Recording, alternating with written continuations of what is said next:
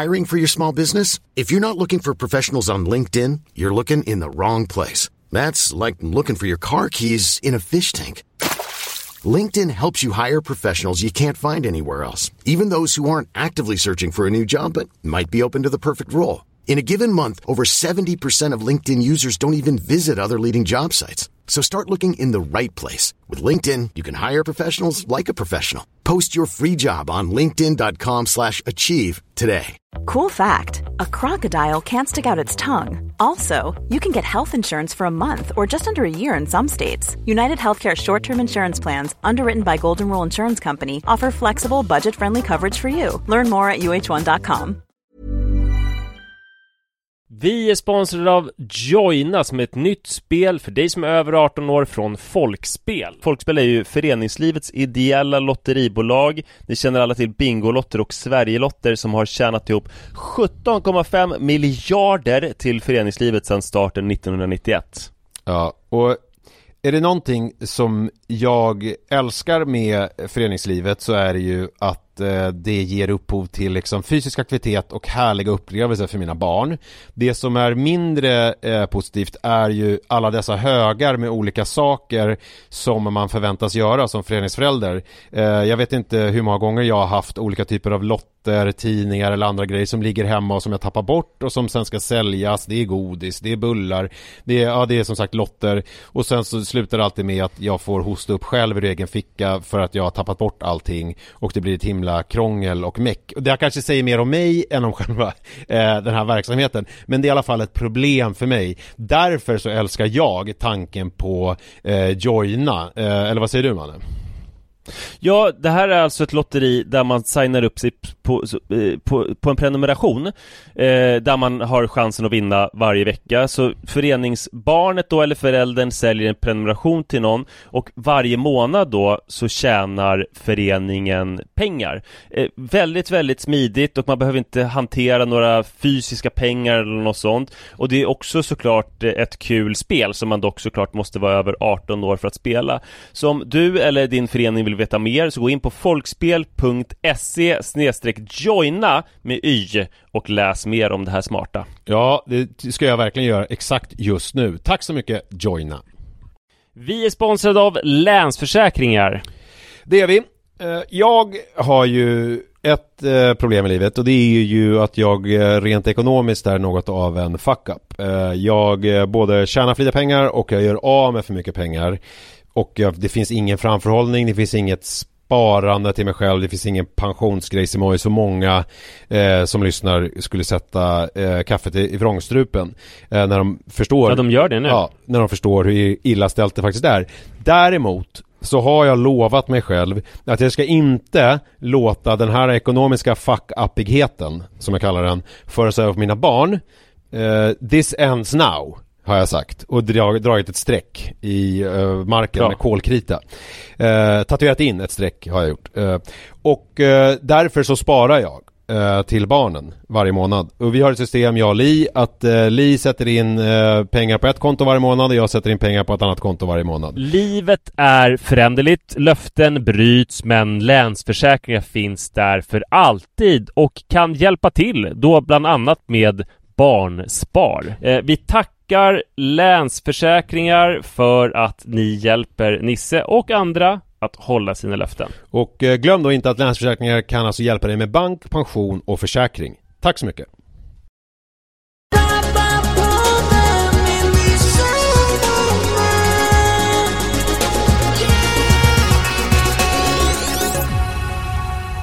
Hallå, varmt välkomna ska ni vara till avsnitt nummer 391. Och nu måste vi ju dra det här som vi gjorde för 100 avsnitt sen, när det var 291.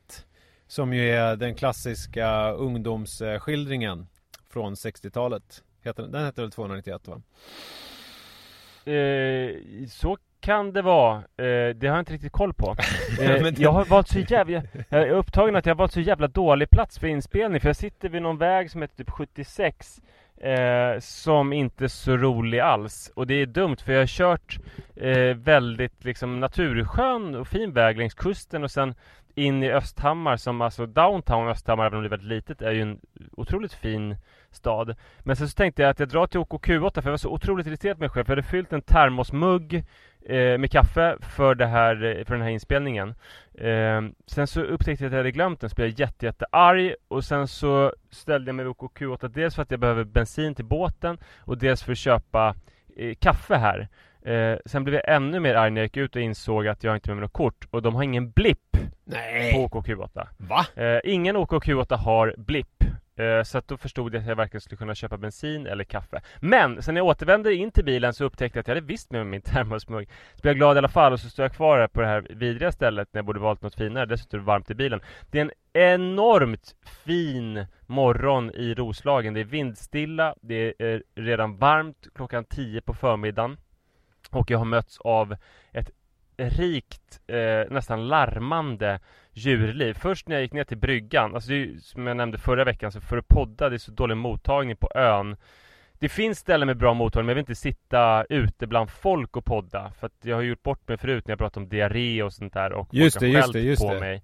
Så att nu vill jag sitta i ett stängt rum och göra det. Så därför måste jag åka till fastlandet till min bil och åka iväg lite därifrån. Ja, men när jag gick ner mot båten så märkte jag att, jaha vad fint, det är någon som är och plaskar nere vid bryggorna. Alltså och badar. Det är inte, folk brukar inte bada där så mycket utan är på andra sidan ön. Men sen så märkte jag att det var gäddor som plaskade. Alltså som plaskade så jävla ihärdigt så jag trodde att det var barn som badade. Men du hade inte det var det första. Men du hade inte med något spö. Vänta, det var första? Det här är en lista på olika djur som du har sett idag eller? Det är en ganska kort lista ändå. Okej. Ja, sen gick jag ut på bryggan och det var en stor, fet snok som låg och solade där, som blev skiträdd när jag kom och simmade ut i vattnet. Ja. Djur nummer 2. Ja, och sen så åkte jag förbi båten, förbi en halvö som heter Söderön. Där det var jättemycket kossor som råmade intensivt. Det är ändå liksom båt och kossor är ju starkt. Ja. Och sen när jag satt mig i bilen, då var det ett helt galet ekipage. Då var det en kvinna, det här var ändå en 70-väg till och med. En kvinna som var ute och cyklade med en lös border collie. Ja. Som hon hade dresserat. Jag fattade först inte vad som hände, men sen fattade jag att hon hade dresserat den att den skulle lägga sig på sidan av vägen varje gång det kom en bil. Aha. Vilket ju kan bli lite tidskonsumerande på vältrafikerade vägar, men otroligt bra och trafiksäkert ändå. Ja, verkligen. Men hon var ute och joggade med den. Ja, det var mina djur. Hon cyklade. Ja, hon cyklade. Men det är ju ännu mer speciellt att cykla och ha en lös hund. Ja. Speciellt om det är jävligt imponerande. Om hunden i fråga lägger sig ner. Men cyklade hon vidare eller la hon sig också ner? Nej, hon la sig inte. Men hon väntade in hunden, såg jag. Okay. Och alltså det finns ju få saker som imponerar så mycket på mig som har lösa hundar. Ja. Alltså det är liksom så här, överhuvudtaget lugna hundar. Det går förbi vår tomt en del hundägare för att det är en vanlig promenad ner till något som heter Midsommarängen. Och då kan det ju vara alltså att folk stannar och pratar och så här. Det var en kvinna som stod med Rhodesian Ridgeback länge och pratade med Sara. De fann varandra på något sätt, hon och den här Rhodesian Ridgeback-matten.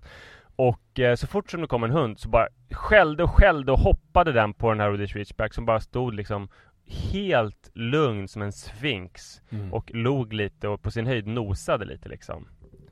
Obunden. Alltså, sånt där. Man går igång. Log? Jag vet inte om någon gjorde det. Milt. Milt överseende. Alltså kanske lite hånfullt nästan i och för sig. Men det är ju också så här med, det är ju lite med hundar som det är med andra djur, har man ju lärt sig nu att liksom, det är ju när man nu har, som jag har 2 barn som är väldigt olika, så är det ju också så med hundar. Så i vissa fall så är det ju också att man har haft en jävla tur med en hund som är lugn liksom. Eller ja, just det. Så att så framstår man som värsta matten eller hussen. Men det är också som med människor att det finns faser i en människas eller hunds liv. Min lillasysters hund Boss var ju helt oregelig när han var liten. För att han gillade att bada så mycket. Så att om det fanns vatten inom liksom 3 kilometers avstånd så blev han helt rastlös. Och han badade så mycket så han fick en medicinsk åkomma som heter vattensvans. En svullen, slokande svans. Jag älskar den. Den är så jävla roligt. Ja, och jag var spattig och galen. Sen så blev han jättelugn och värdig. Och sen så kunde de inte ha kvar honom för att det var mycket i deras liv. Och nu är han slottshund i Karlskrona-trakten, i Blekinge någonstans tror jag. Och liksom så otroligt värdig. Och han som hatade katter nu, han tar hand om kattungar på slottet och sådär. Alltså, sånt kan ju hända. Ja, verkligen. Man går igenom olika faser. Vad är det här för avsnitt egentligen? Är det hund... Jo, det jag tänkte komma fram till här. Ja.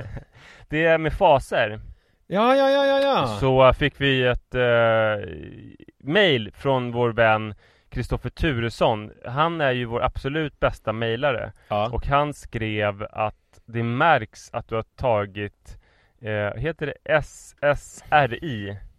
Alltså jag blandar alltid ihop det där. RSSI, SSRI tror jag. Det låter bekant. Ja. SSRI preparat, för han tycker att du låter mycket mer lugn och glad och liksom tillfreds och sådär. Ja, jag fick det också. Och han var jätteglad för din skull. Men det är också, han vill gärna höra hur det har gått och så. Ja, jag har fått lite mail från en kille som var lite grann mitt uppe i, alltså mådde jävligt risigt, förstod jag det som. Så det är väl på sin höjd kanske med att snacka lite om det här. Om man ska börja med Kristoffers mail, så är det ju negativt på ett sätt. Alltså rent contentmässigt är det ju värdelöst. Nu har jag ju varit 4 veckor på Gotland. Jag är just nu i Farsta. Kom hem i går. Och om jag då får fortsätta din naturrunda, så har jag sett, förutom Kajsa då som är en hund, så har jag sett en råtta igår när jag var ute med Kajsa som sprang genom parken. Ja. Men jag hade, om jag nu får jag hade en riktig Manne Forsberg morgon. Alltså ni pratar ju i Spring Snyggt-podden, så pratar ni om Ernst ju. Just det. Men för som sådana mysiga stunder i naturen. För mig är det väl mer Manne Forsberg stunder, kan man väl säga. För jag har ju tatuerat Ernst på mitt revben. Ja. För att påminna mig om liksom löpningens naturupplevelsekvaliteter. Du kanske kan tatuera Manne. Nej, men av samma anledning då. Ja, precis, det ska jag göra. Men det som är ju att det man får om man tänker på de här stunderna, det är att man kommer bort från att tänka prestation ju. Alltså, och det här tycker jag är applicerbart på allt i livet. Att man liksom, det finns ju någon... Det här kan jag ju säga till folk som inte håller på med löpning ändå, som är rätt så här intressant, att jag tror att för de allra flesta som nosar på löpning, så är löpning, det här som du pratade om i förra avsnittet, att springa ungefär så hårt man kan i ungefär 5 kilometer. Just det. Och sen göra om det när man har laddat om mentalt. Men om man tränar löpning på en lite mer allvarlig nivå, då handlar det om, alltså när man springer mycket, att 80% av alla pass ska ändå vara lugna. Så det finns väldigt mycket, och 20% hårt. Så att det finns väldigt mycket tid till att springa omkring och ha det ganska härligt. Och uppleva saker. Och det tycker jag, även om man inte satsar på löpning stenhårt, så tycker jag ju ändå att man kan, om vi säger att man istället för att springa 5 kilometer en gång i veckan, så kan man ju försöka springa typ 1-2 kilometer om dagen och ta det jävligt lugnt. Alltså, och ha det mysigt. Det är ju mycket härligare. Men det jag skulle säga var i alla fall att jag ibland måste jag ju påminna mig själv om att faktiskt stanna upp och lukta på kaffet, vare sig det är löpning eller om det är livet i stort. Och i morse var det en sån grej att jag var ute och sprang, jag hade sprungit 7 kilometer, och så var jag i Farstanäset, det var i min första runda nu här sen jag kom hem då från Gotland, så det var min första Farsta-runda, och jag slogs direkt av hur jävla kuperat det är. Och hur liksom vad svårt det var att komma in i en lunk. Jag är så van nu vid att tugga liksom landsväg eller tugga grusväg i liksom, där det inte händer så mycket vertikalt så att säga, utan att att man bara nöter på. Här är det ju, nu sprang jag i Fagersjö motionsspår, det är liksom upp och ner, och det är liksom massa olika, det är asfalt och det är små stigar och det är allt möjligt, och det är, så att det var liksom, jag kom aldrig in i någonting, jag bara, vad är det jag håller på med? Men sen i alla fall så kom jag ut på Farstanäset, och då finns det en liten brygga. Och då var det så här, solen, du vet, bara lyste upp den här bryggan. Jag sprang förbi, det är så här kolonistugområde. Det är också en grej nu som jag har kvar från landet, för där hälsar jag på alla nu ute och springer. Och nu, det gjorde jag som en tok här också. Att jag bara sa hej till alla. Och nu var det funkade det, för att jag var ute ganska tidigt. Jag sprang ut vid 7:30. Så att då var det ändå så pass få folk ute. Så att det var ändå... Bara efterfestande ungdomar och panschisar ute. Ja, typ. Alla var tjena! Hallå. Det var två riktiga tjackisar som kom från, du vet, de har alltid några nya mountainbikes och sen så ryggsäckar och liksom frenetiskt tuggande. De hälsade jag faktiskt inte på. Där har man ju varit. Ja. Men så då i alla fall, så i det här kolonistugområdet så kom det ut en kille ur en sån här, med långt hår ur en stuga. Och då sa jag det så här: morgon, och han bara: morgon broder, vilken perfekt dag. Och jag bara, ja det är det fan i mig. Och då precis kom den här bryggan och då så här, där släppte det. Ja, och då var det som att fan, nu måste jag ju bada. När jag har fått en godmorgon broder från liksom en långhårig människa som kommer ut ur en liten kolonistuga. Så då tog jag morgondoppet, mötte 2 kanoter som var ute och paddlade och bara gick upp och satte mig i solen och kände livsandarna. Kände livet. Och jag kände också att så här, Gotland är alla här. Farsta har ändå något. Farsta har något. Så är det bara. Det är härligt att kunna känna det. Ja, att man har varit liksom i den här hemmaplan. Så att det här tror jag är apropå det som Kristoffer pratade om. Det är drogerna. Ja, men det är drogerna som snackar. För att det som, om jag ska försöka hitta någon typ av tråd i det här, svara på det som Kristoffer skrev om, att jag mår fan så mycket bättre. Och min oro är ju då att det ska bli dåligt content. För att nu har det gått 4 veckor, jag har varit på Gotland. Det var där jag var innan jag började prata om den här motionsrundan. Och jag har inte fått ett enda utbrott på 4 veckor. Det är liksom, och då har jag ju varit dygnet runt med familj av olika slag. Jag har... Men du har varit gubbsur antar jag i alla fall? Nej. Hoppas. Du har varit glad hela tiden. Alltså inte jag glad. Måste börja med den där skiten alltså.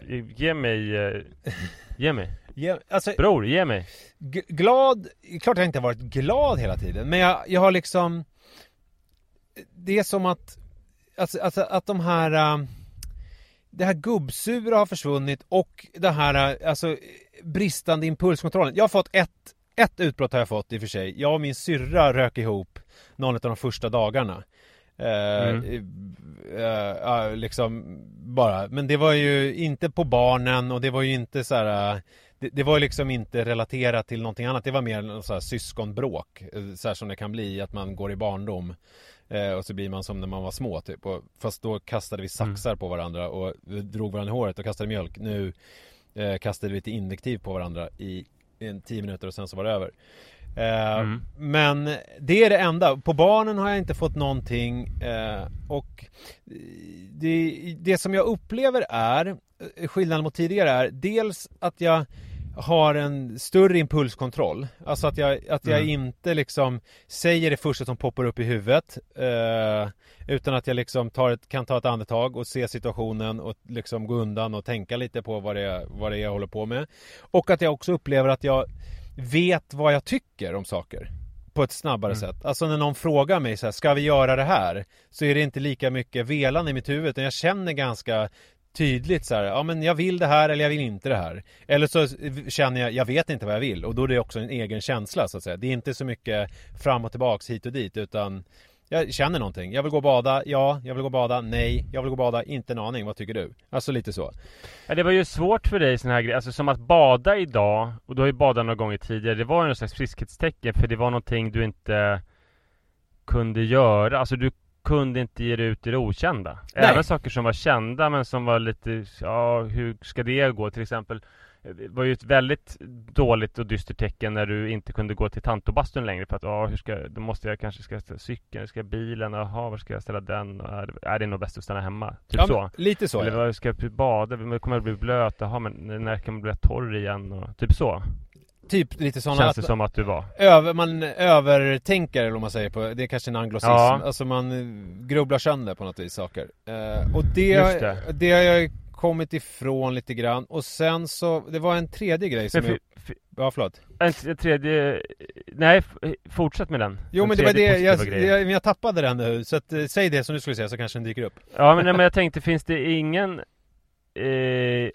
ångest och sorg och oro och utmattning kvar? Alltså, nej.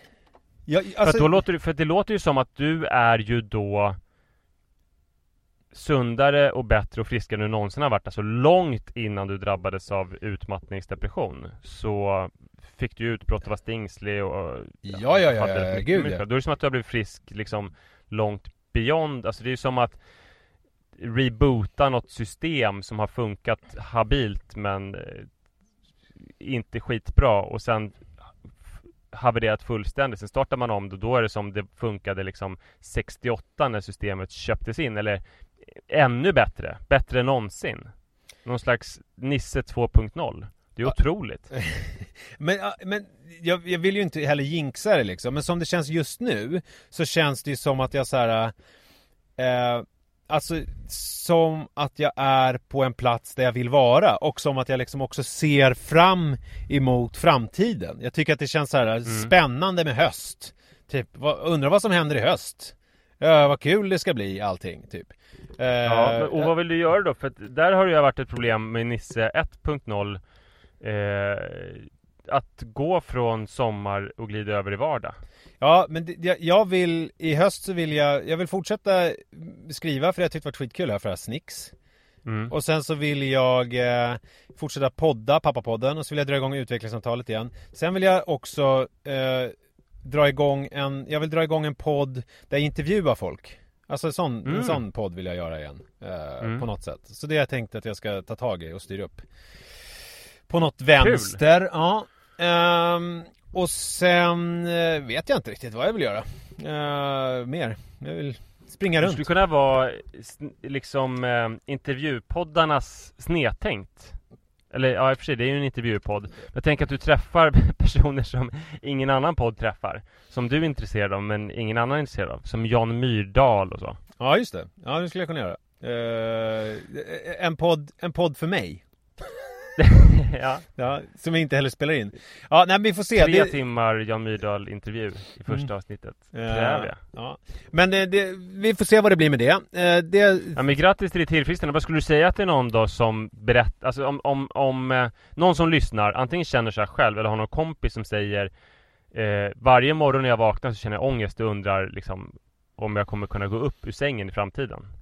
Alltså det som jag känner är väl så här att man ska ta hjälp. Alltså det är så jävla, för det var ju, jag tycker att det var det stora för mig, att jag när jag i höstas liksom crackade igenom, om man säger, mer än vad jag gjort tidigare, att jag faktiskt liksom tog hjälp av de här instanserna som finns. Jag började med den här terapeuten och att jag sen sökte upp vårdcentralen och så, att jag liksom fick verktyg och fick liksom hjälp att börja bearbeta saker och ta tag i det och inte tänka att allt ska lösa sig av sig själv i mig bara. Ja, och också att det finns ju kemiska lösningar på saker och ting som är också, jag tror inte att det bara skulle funka för mig med RSI preparat, utan att jag i kombination med terapi och att jag faktiskt har tänkt över olika saker i mitt liv och så här, vad jag vill och hur jag vill ha det i kombination med liksom pillerna gör ju grejen. Jag tror inte att det bara går att käka tabletter och sen blir allt bra, utan man måste ju faktiskt också tänka igenom sin livssituation och se vad det är man... Men det verkar ju som att det är lite som med alkoholism eller missbruk, att man måste nå sin botten. För att när jag sa till dig att man kan ta medicin så blev ju du skitsur och sa att det var ett manligt sätt att se på saker och liksom, opsykologiskt. Och också när det var ganska många lyssnare som också antydde att du kanske skulle behöva hjälp. Ja. Men då blev du väldigt arg och så. Och det är väl som en alkoholist, tänker jag. När de säger så här, du borde dricka mindre. Skyddade din sjukdom. Du borde dricka mindre. Håll käften, jag vet vad jag gör. Typ. Ja. Så hur fan når man fram? Kan man nå fram till någon som mår dåligt med... Man kanske kan hålla fram pappapodden. Ja, men det som Li gjorde var väl också sagt, apropå alkoholism, att det var så här, om inte du tar tag i det här så jag vet inte vad som kommer hända. Alltså förstår jag menar, då kanske jag måste lämna dig typ. Förstår du? Att det liksom blir, att det ställs, för det var väl lite grann det som fick mig att kontakta vårdcentralen. För först så gick jag ju till den här terapeuten. Men och tänkte då så här, men nu har jag ändå tagit tag i det. Men Li var ju ändå inte riktigt nöjd. Alltså hon sa okej, men vad händer där då? Vad ska du göra med det då? Typ. Och då ringde jag i vårdcentralen. Det var ju skitjobbigt för mig att göra det. Alltså det var ju jättejobbigt att så här, prata med någon och så här, hej, jag har problem, jag mår dåligt. Jag tycker inte att det är, jag gillar ju inte den typen av, alltså jag gillar ju att prata om mig själv här i podden på många sätt, men jag gillar inte att visa mig svag på riktigt, om du förstår vad jag menar. Alltså som ett exempel är ju det här när jag... Nej, och det var väl grejen med om någon lyssnare sa, men det är klart, alltså så skulle jag också reagerat, men om en lyssnare sa så här, men det där, det tyder på det och det. Jag jobbar som psykiatriker. Ja, just det. Då var du så här, men håll käften, jag bjuder på mig själv i podden. Du kan inte liksom dra några växlar av det, din jävla idiot. Ja, just det. För det här får du bara ett litet det här gör jag för att du ska få content. Ja. Så det här är liksom inte hela jag. Nej. Och det var det inte heller, fast det, som det är var det ju en ganska stor del, och det är väl det jag känner nu så här, att den delen av mig, det har inte hänt något revolutionerande med mig, utan så här är det, vet du vad jag ser nu?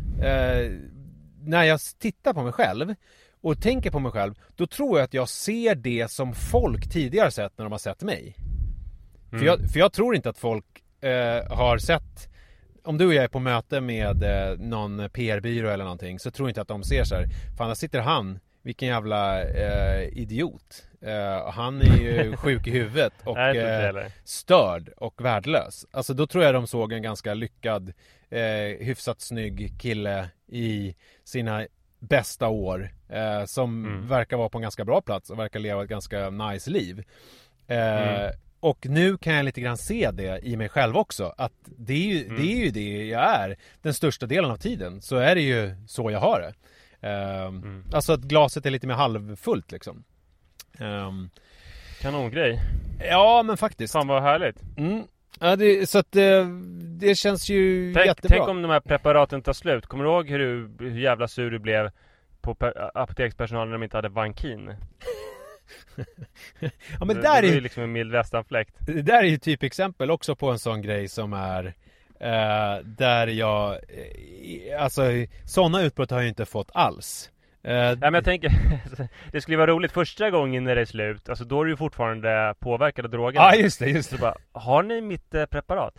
Nej, tyvärr, det är slut i hela landet. Ja, okej. Ja, jag kommer tillbaka. Det löser sig, det löser. Det är en jävla idiot, ta hit medicin, jag ska döda dig. Ja, fy fan. Ja, nej, fortsätt håll produktionen uppe nu, för fan. Ja, eller inte då, beroende på om ni tycker att podden blir tråkig. Just det. Det är dubbelt. Ja, det kan det ju bli. Alltså nu tror jag alla tycker att det är kul och att det är välförtjänt och härligt. Men ja. Men det är också någon slags termodynamik i det här, så det kan ju hända att jag tappar det mer och mer. Ja, vi har ju alltid dig att falla tillbaks på, din sjuka jävel. Ja.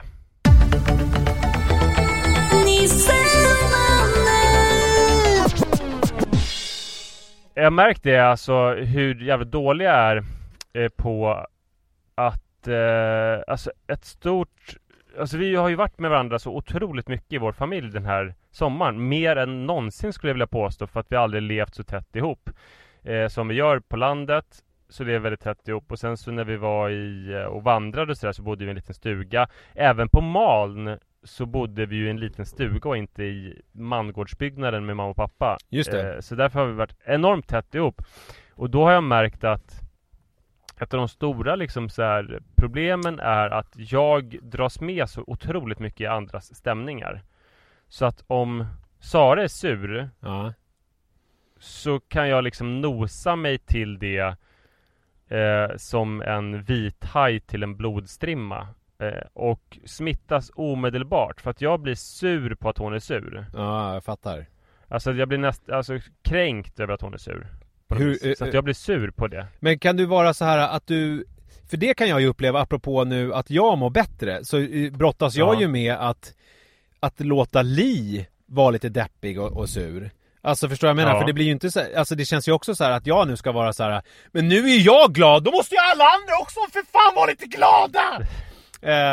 Alltså, för jag kan tänka mig att det också blir en backlash för Li nu, att hon får slappna av lite grann. Om jag nu mår bättre och kan liksom typ ta lite mer ansvar emotionellt för familjen.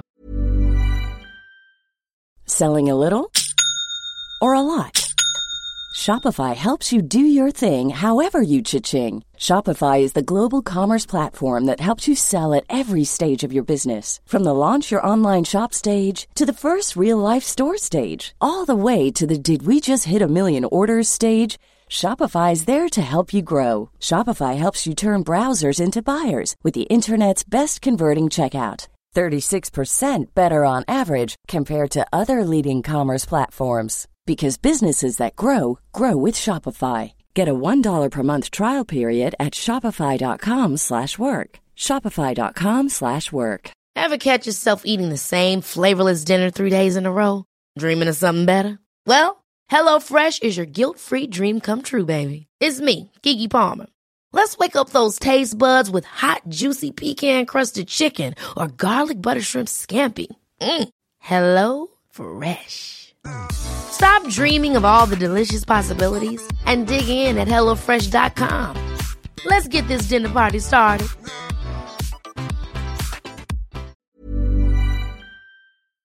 Att hon då backar lite och liksom... Ja, men det kan jag tänka mig. Det är lite grann som när... Alltså att ju mer jag har behövt sova i livet, desto svårare har det varit. Som att när jag var helt förstörd av sömnbrist med föräldraheten med Rut, då kunde inte jag sova på dagen för första gången i mitt liv. För att jag behövde det så mycket. Så att hela kroppens utstress hade massa stresshormoner och gick på någon slags reservaggregat. Och så kan det ju vara för Li om hon har behövt driva hela skiten sådär. Och nu, ja verkligen.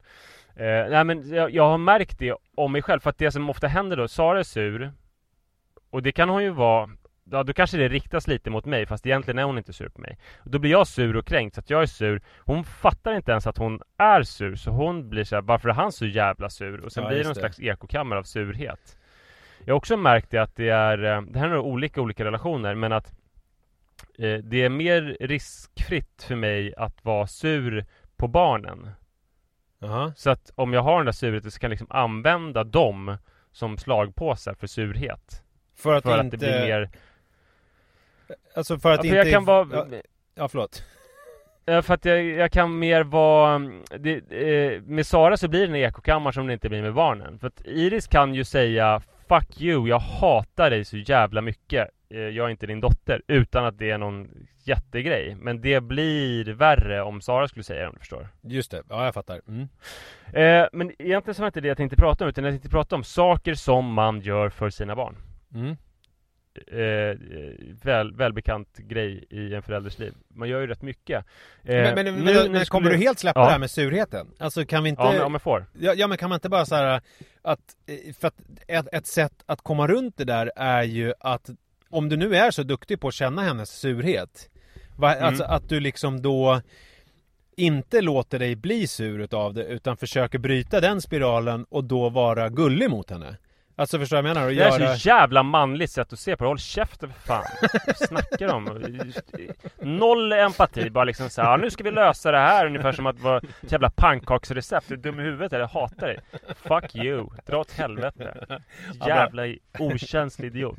Jag fattar. Nej men verkligen. Nej, men jag tror att ett steg är, för jag har nog tänkt i de här situationerna när hon är sur, så har jag tänkt, vad sur hon är, utan att fatta att jag blir jättesur och förstärker hennes surhet. Ja, just det. Så att jag tror ett steg kan vara att jag bara märker, oj nu är hon sur. Ja. Det får jag får inte dras med det, för det kommer bara bli värre. Även om hon så här oförtjänt sur mot mig när hon egentligen är sur i största allmänhet, så ja, precis som du säger, så får jag liksom gullig skulle vara svårt i det läget tror jag, för det blir ju nästan som att det skulle kännas ironiskt för henne tror jag, men bara liksom inte ryckas med. Men jag tänker bara också väldigt neutral. Jag försöker ju med Li, alltså ibland jag försöker ju avledning, alltså precis som man kan göra med barn.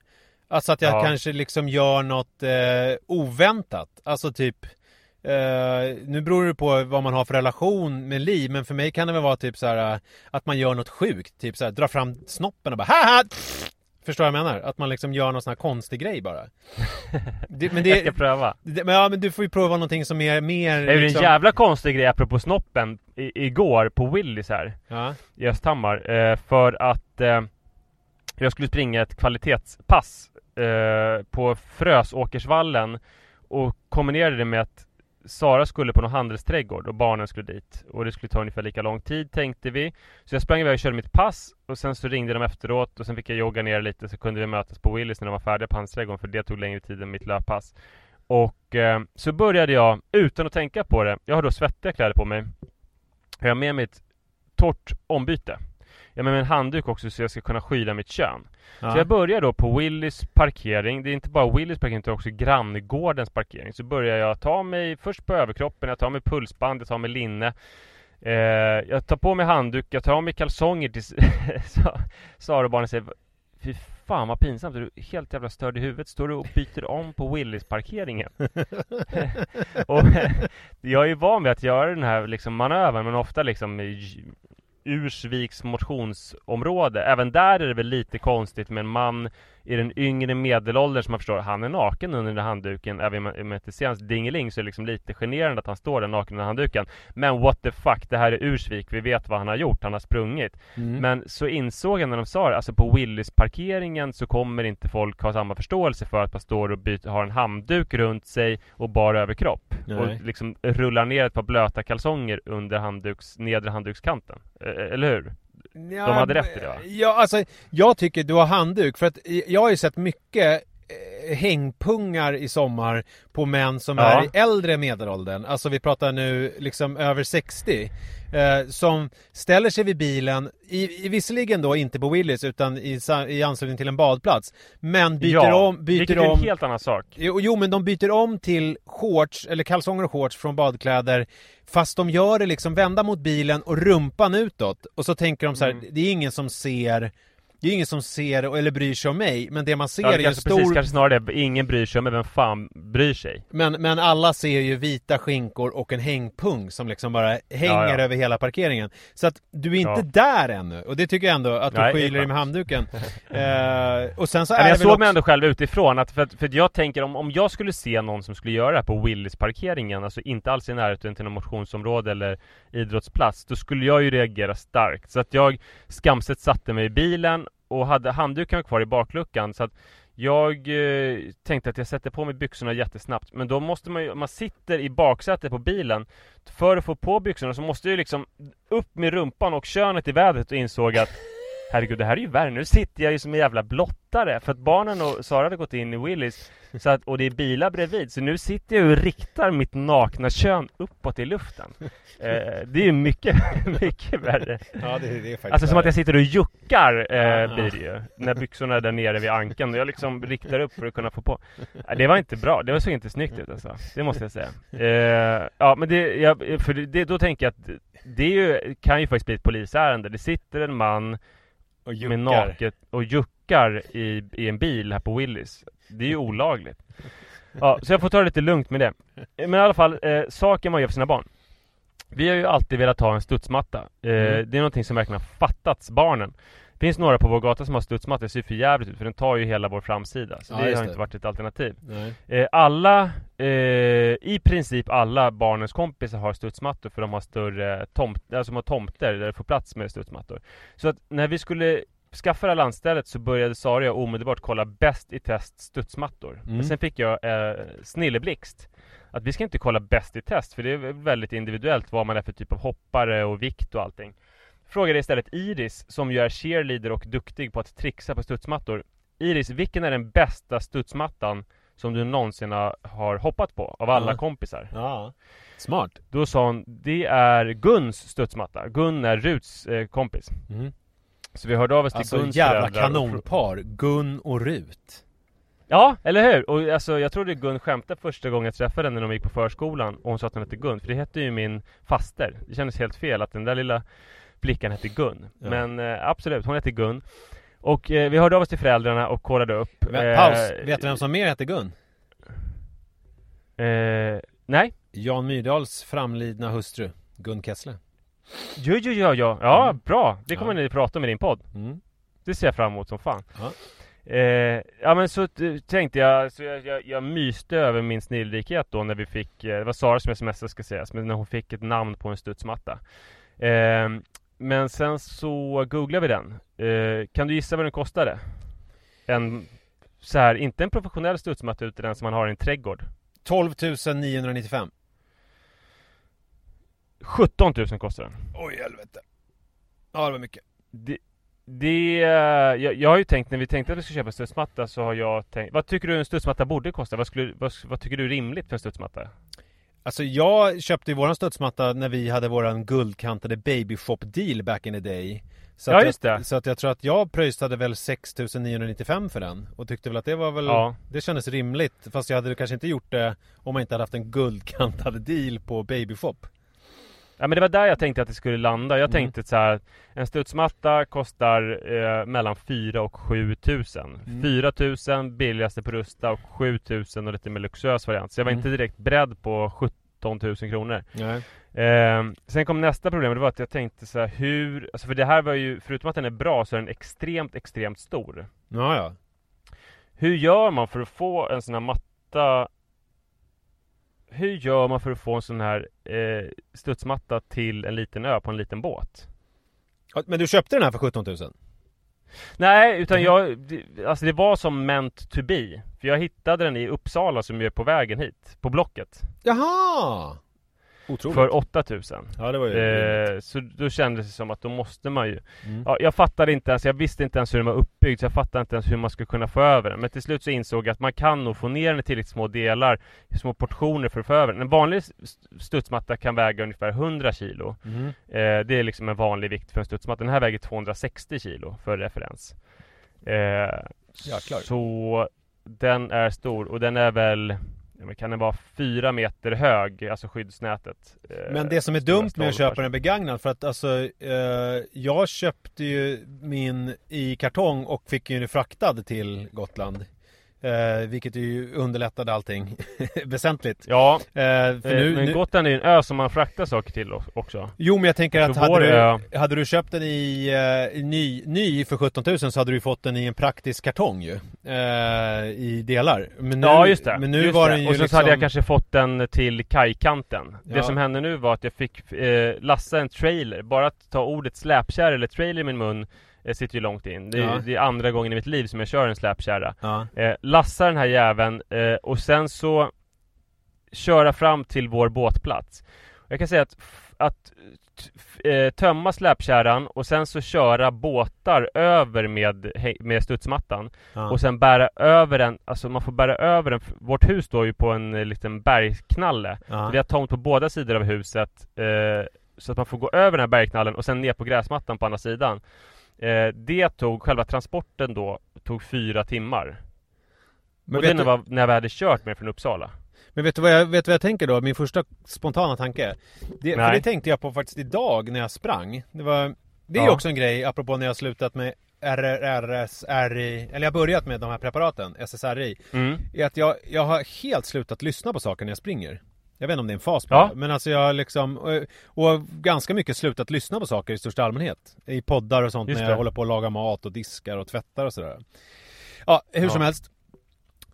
Då tänkte jag på, vad fan ska jag ha all den här konditionen till som jag skaffar mig? Alltså när kommer jag liksom få nytta av den, förutom här när jag springer? Och men då tänkte jag nu när du bar den där, och det har jag tänkt på en del grejer också när jag bär saker på sommaren på landet, så här, till stranden och sånt, att det ändå är så här, ja men det är väl skönt att man orkar det här. Och nu, här var vi typ exempel, alla dina timmar i gymmet och dina liksom timmar i spåret. Äntligen fick du liksom utlopp för dem när du skulle nu bära 250 kilo studsmatta över en bergknalle. Ja, nej men jag är nog perfekt för det, men ändå så var det så tidskrävande. Och det är så konstigt också, för jag hade gjort en kalkyl när jag satt i bilen och körde från Uppsala. Hur lång tid kan det ta? Tänkte jag, det kommer ta en timme. Fast det tog 4 timmar då. Ja, just det. Men det som var bra var att det faktum att det tog 4 timmar att få den på plats på gräsmattan gjorde ju att jag nästan längtade efter momentet som jag fruktat så otroligt mycket, nämligen ihopmonteringen. Ja. Jag har fruktat att jag ska göra fel. Jag har fruktat att det ska saknas någon del eftersom jag köpt en begagnad.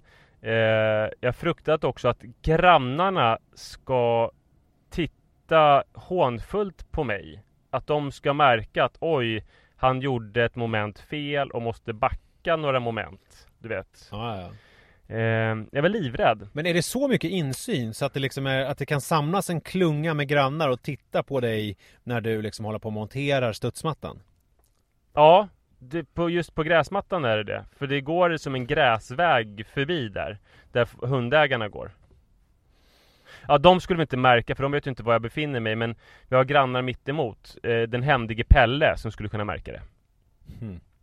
Händige Pelle, är det mannen som är känd från podden? Som vi har pratat om tidigare. Ja, exakt. Händige Pelle som är känd från podden, exakt. Men hur mycket, hur jag tänker, han kan lägga tak, han kan hålla på med något rör, han kan fixa. Han kan allt om motorer. Ja, och han kan allt om motorer. Men hur jävla många studsmattor har han monterat sina dagar? Ja, alltså i alla fall minst en. Det tror för att han har barnbarn. Ja. De har en studsmatta på tomten. Okej, ja. Fan också. Ja, såklart en otroligt mycket mindre och enklare modell, men ändå. Men nu blev det så att jag kom inte igång med montering. Jag kom igång med monteringen vid 9 på kvällen. Och då började det redan skymma. Men sen så tänkte jag att det var jävligt bra att det började skymma, för jag har en fruktansvärt bra pannlampa. Och då kunde jag göra det här i skydd av mörkret.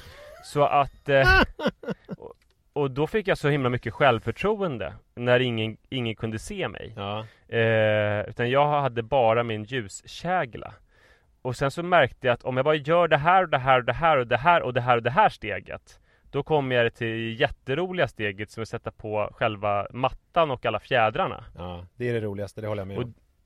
Och det kändes så jävla roligt. Och dessutom, jag hade varit lite gubbvresig, du vet, för att jag måste lista ut, är det E-skruven eller H-skruven? Panik. Så därför hade jag varit vresig mot Iris, någon glatt hade sagt någonting om sådär. Men jag visste att det här momentet med fjädrarna och det skulle hon kunna vara med på och vara stor hjälp med också. Så det höll mig uppe.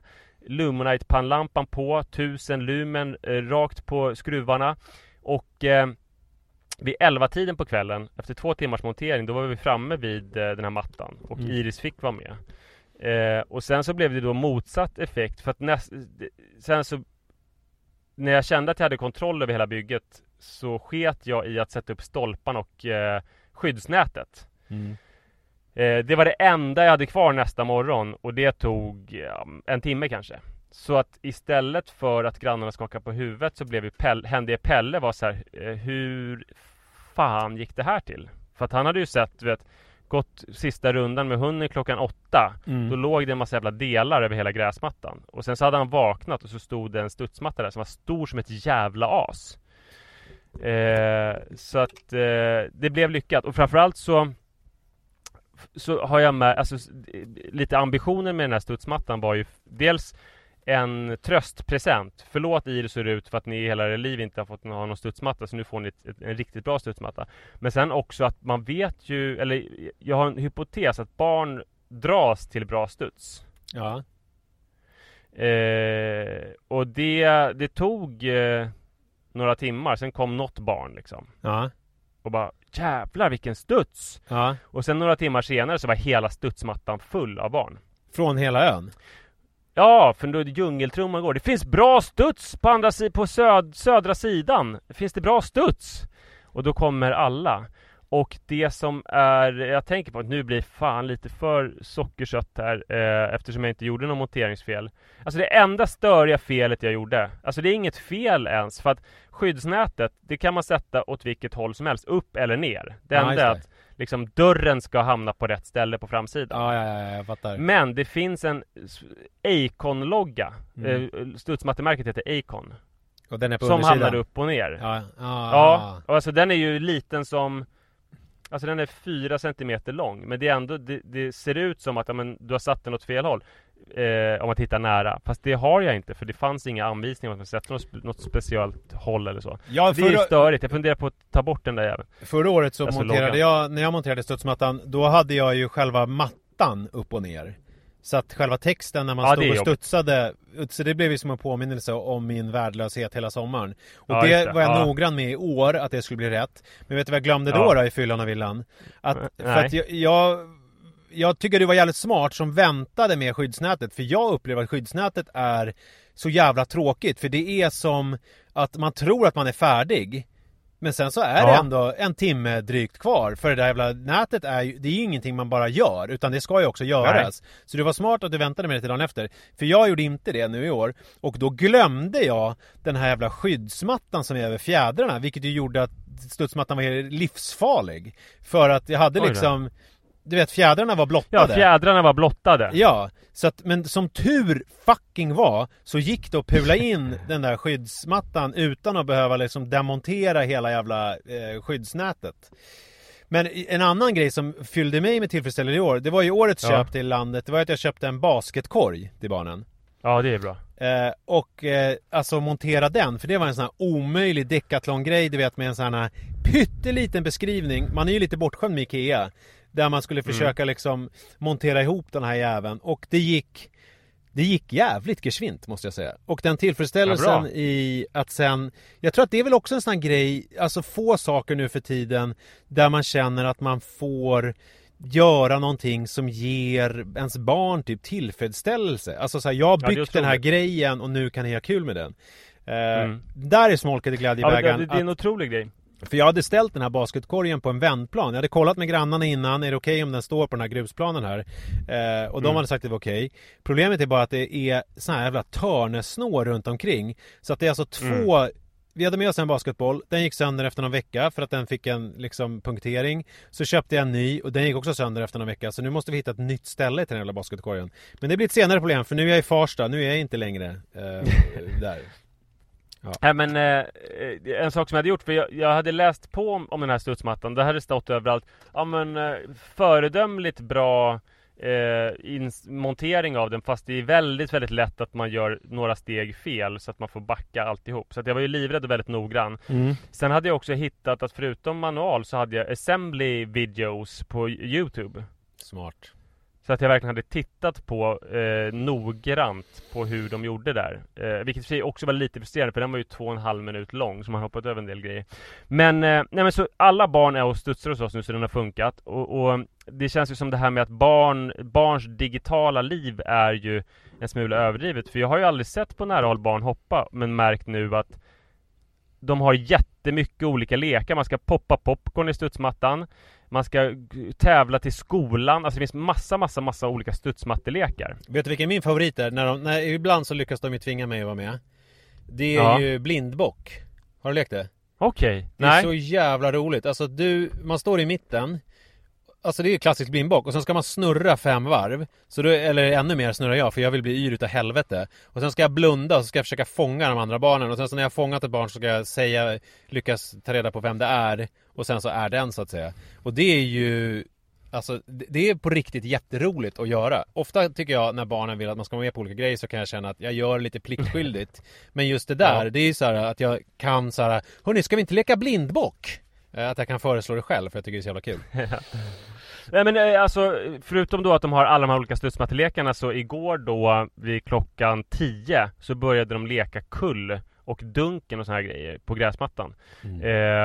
Vilket ju tyder på att folk som säger att barn bara liksom vill sitta framför olika skärmar inte riktigt har koll på verkligheten. För det här verkar ju vara väldigt mycket barnens vardag. De är på skolgårdar och på ställen där de inte får ha skärmar, eller där det som hos oss inte finns bra mottagning. Och de hittar på olika lekar och hoppar i studs. Ja, även där det finns mottagning så håller de på med sina studsmattelekar. Så det känns ju ändå väldigt betryggande att de leker typ som förr, fast med jävligt mycket dyrare studsmattor dock. Ja, så är det ju på landet för oss också. Där har vi ju liksom bättre internet än vad vi har i stan. Och där är det ändå så att barnen är ute och leker. Verkligen. Så att ska vi sluta med den positiva... On that positive note. Ja, det gör vi. Kul att ni lyssnade. Tack för idag. Nu ska jag faktiskt åka till en ö som heter Grillön och bada med min familj. Och jag ska göra någonting nu som kanske blir content nästa vecka. Jag har nämligen inte haft någon säng på hela sommaren för att han sover aldrig i sin säng i alla fall. Han har sovit i våran säng och så har vi varit på landet. Men nu ska vi åka och hämta en 200x90 säng och ställa in i hans rum. Och så ska vi se om det kan vara så att han kan börja sova i egen säng. Och då kanske kan få småsyskon. Gud, då får jag dubbla SSR i dosen tror jag.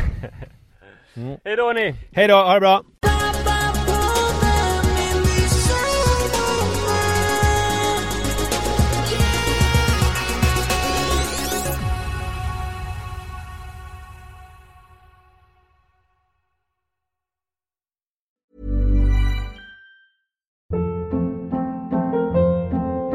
Hold up. What was that? Boring. No flavor. That was as bad as those leftovers you ate all week. Keke Palmer here, and it's time to say hello to something fresh and guilt-free. Hello Fresh. Jazz up dinner with pecan-crusted chicken or garlic butter shrimp scampi. Now that's music to my mouth. Hello Fresh. Let's get this dinner party started. Discover all the delicious possibilities at hellofresh.com.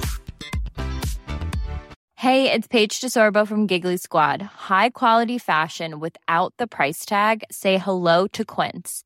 I'm snagging high-end essentials like cozy cashmere sweaters, sleek leather jackets, fine jewelry, and so much more. With Quince being 50 to 80% less than similar brands. And they partner with factories that prioritize safe, ethical, and responsible manufacturing. I love that. Luxury quality within reach. Go to quince.com/style to get free shipping and 365-day returns on your next order. Quince.com/style.